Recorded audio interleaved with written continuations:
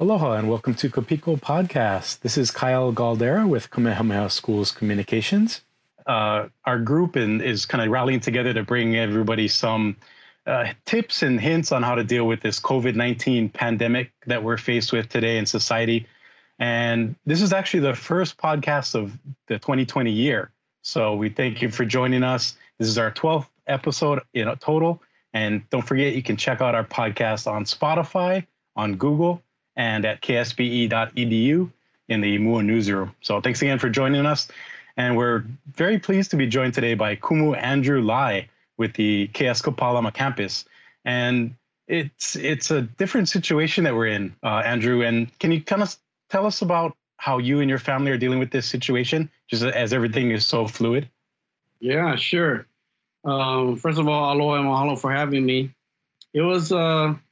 As for everybody, I'm sure it was a shock at first that things were moving so quickly, and then the learning curve on the adjustment period was super steep. So you either had to jump in and swim or drown. And so as far as my family goes, we weather that kind of stuff pretty easily anyways. I have a senior in high school at Pro City High School. My middle son has recently moved back home after graduating from UO. Go Ducks. And my older lives on the mainland anyways with his fiance. So for us, it was easy. I think the more challenging thing for me was more just trying to figure out how we're going to close out this school year on my end, what we're going to do for my youngest son for his senior year, which has now become something very different. And then my wife is a nurse. She's an RN at Kapālama. Wow. So the scariness of her being there every time she goes off to work was in the beginning a lot more scarier than it is now. I feel a lot more confident that things are being handled a lot better and stuff. So on a personal standpoint, not a big deal, I think, on our end. I am by nature a doomsday prepper.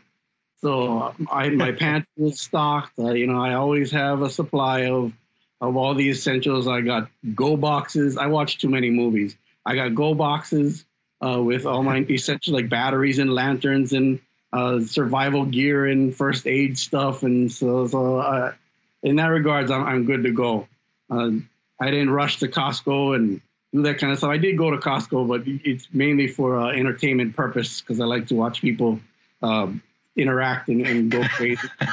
I primarily went because I like to go and I was looking for kupuna who needed help and that kind of stuff, and make sure that those kinds of people in our communities are taken care of too in times like this when other people are going so crazy and thinking about themselves. Right.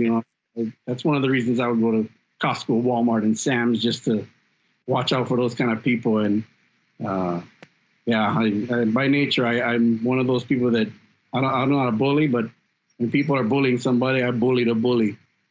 So I guess I was looking out for them too. But in the grand scope of my family, I think we're all set. So it wasn't that big of an adjustment, and we're weathering it pretty good. It sucks having to stay at home all day. I'll tell you who's loving it is my dogs. They love hanging out. The dog cam, all right. All day doing nothing. Yeah. But yeah, I mean, it's pretty cool. The adjustment for on my end as a Kumu has been pretty interesting. I mean, my commute went from 45 minutes every morning and an hour after every afternoon down to 30 seconds downstairs to my patio. Right. Yeah. Okay. And as the student leadership and activities director at KS Kapālama, and with your extensive background as a teacher, with distance learning now in place, how are both Kumu and students dealing with the transition? Well, I mean, I think we're dealing with it super on point, if that's even a phrase. Our Po Kumu, Wendy, has been amazing through this. I mean, she has shown tremendous leadership in helping us navigate it. Her team that she has around her, all the department heads have been very, very good about making sure that we're on task and how to proceed. We're all learning. We are all bumping. We've never had to face this before. So we're all learning. We're all having to do different things. We're having to change our mindset. So on one hand, I think that's a great thing. Teachers are perpetual learners. So this is great for us to remember that, hey, we gotta stay up with learning how to roll with the punches, because we expect that from the kids too. I think the way that we've been rolling it out, everybody that's been helping out on that front has done a tremendous job. And I think a lot of people have really stepped up to the plate.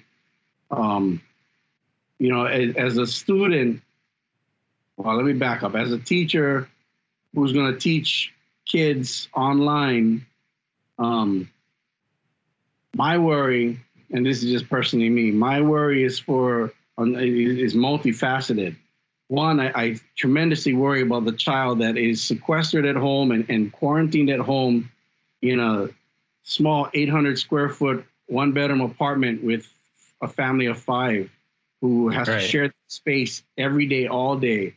My heart goes out to the kids who are supposed to learn, 3 kids in the house, 1 laptop, and they got to share it. My heart goes out to the kids who live in homes that are abusive or, God forbid, have drugs and alcohol as a steady way of life. And those are the kinds of things that keep me up at night and that I worry about from a Kumu standpoint to the students. But I think by and large, they are weathering it well too. It's all different. Like I said, we all got to learn. We all got to learn how to navigate this differently. And as weird as it is, I think it's working out. I know I'm not a super huge advocate for complete distance learning like this, because the human interaction is way more valuable than anybody could ever possibly pretend it to not be.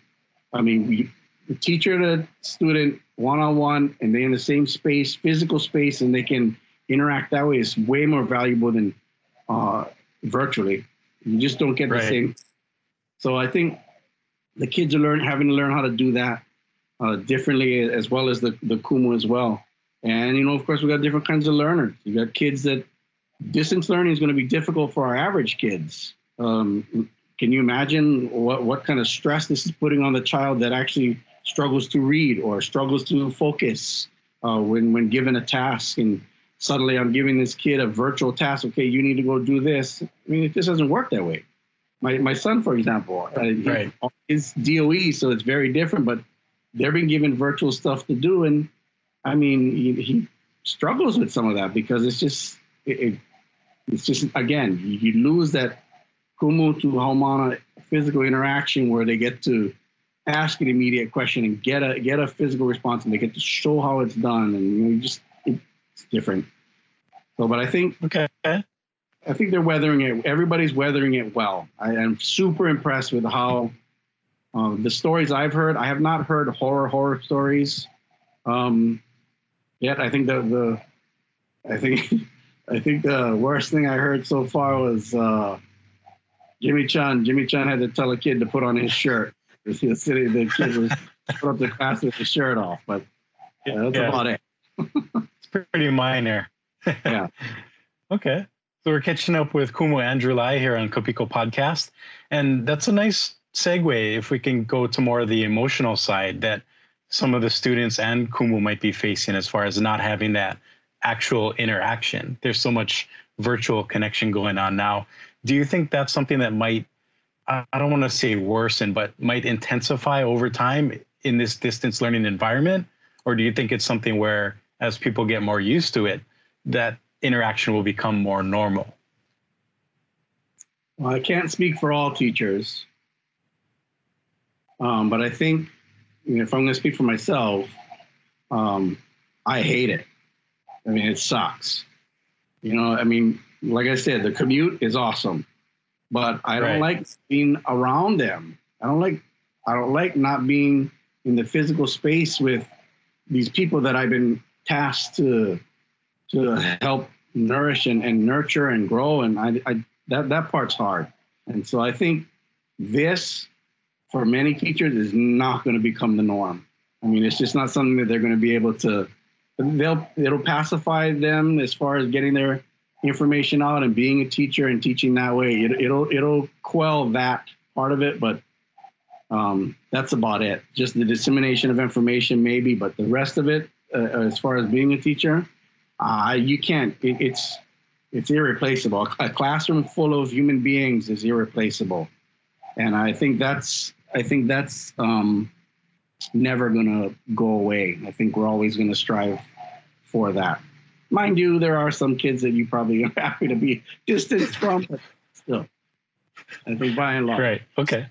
On the other side of the coin, for a lot of the teachers who have young children, this is a tremendous burden on them because they have to try and teach, but their child is also home because they have to be home. They have no choice. Maybe they're young children. Maybe they're children with special needs. Maybe they're, these are children that don't. This is breaking up their norm too. So the parent / teacher / parent, that role is going to be tremendously difficult for them here in this type of virtual world because you can't just lock your kid away. You can't make somebody else watch your kid if they're not already living in the house. So you got to balance that, and it's really difficult. I mean, you're going to be teaching lessons where your 2-year-old's jumping all over you. That's all there is to it. You're going to be teaching lessons where your 8 and 10-year-old are going to be beefing you out in the background. So I think that's so you got to be flexible. Yeah. So okay.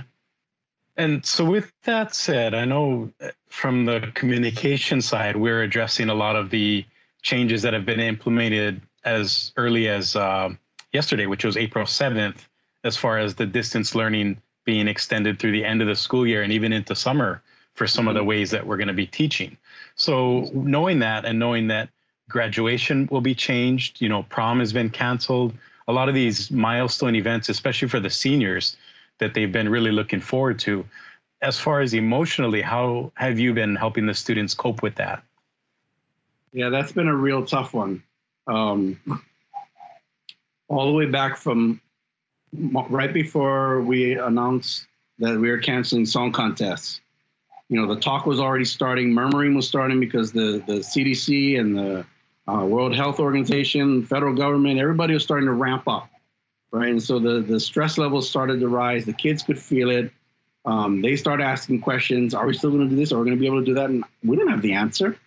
I mean, we don't know. And so, that my pitch to them was, okay, well, as in my case, the student leaders was, well, how do you roll with the punches? As a student leader, as a leader, you're going to have to be able to roll with these changes, and you're going to have to try to adjust and make them work to the best of our ability. And with something like this that is so unprecedented, what I would pitch to them all the time was just, we got to just move ahead as if it's going to be status quo, but we need to be ready to adjust. And so I think they were okay with that. But for the 17 and 18-year-old human being, trying to get them to quell their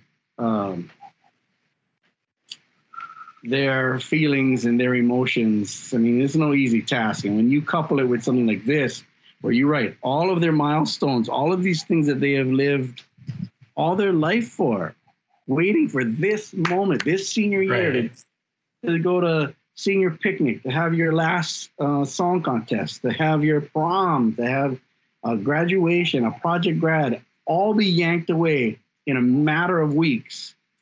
It's been traumatic for a lot of kids. It's really, really big deal, and I don't blame them one bit. So the only thing, as a Kumu, that I and we, a lot of the other class advisors, and I just got off a call right before you with the graduation committee as we were talking about what we're going to be doing, just to try to have some normalcy for the kids. All of us have been very helping the students to quell some of their anxieties as far as, listen, it is what it is. And in life, you're throwing these curveballs and you got two choices. You can fold and cry and throw yourself a pity party, or we can figure out how to make this all work for the betterment of everybody, especially you. Whatever's going to happen is going to be the best case for you. And it is what it is. You're going to complain about it. There's nothing I can do about that.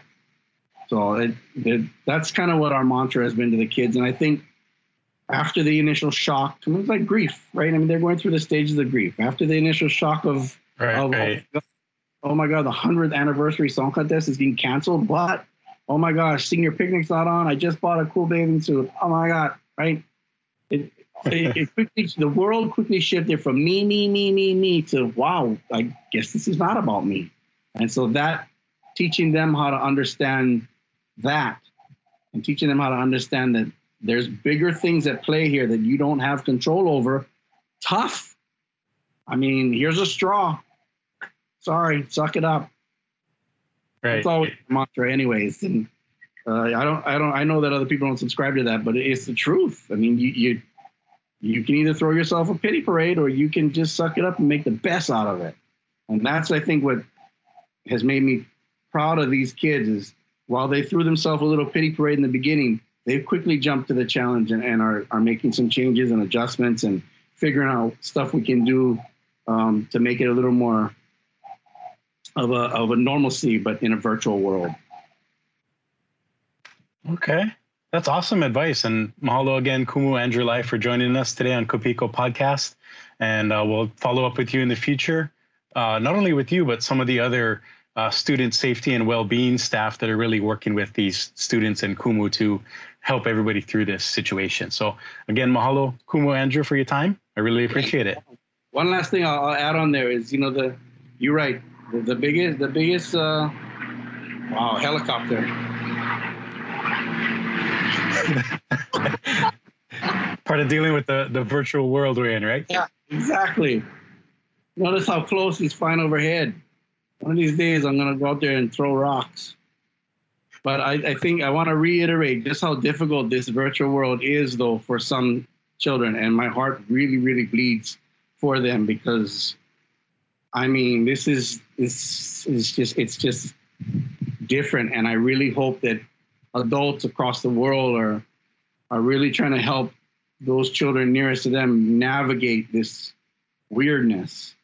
My boys I'm blessed with great children, and my boys are pretty mellow, and they can handle themselves and keep themselves entertained and do a good job at it. But there are some children that are super struggling through this, and whatever we can do as Kumu, as their first line of defense as adults in their lives, that's, I guess, the message that I would love to be put out there from the KS Enterprise, is that we all have a responsibility. Our kuleana is to all of our Hawaiian keiki, and to figure out what we can do to malama them as best we can, and whatever that means, especially the ones that are struggling at home. Like I mentioned earlier, in a home that's just, pardon me, but for lack of a better word, ugly. Yeah, okay. Horrible. Well, that's a great way to wrap up the podcast. And again, mahalo Kumu Live for joining us today. Be sure to subscribe to Spotify, Google, or even check out ksbe.edu in the Mua newsroom for more episodes of Kopiko Podcast. Again, for Kumu Andrew, I'm Kyle. Take care and aloha. We hope.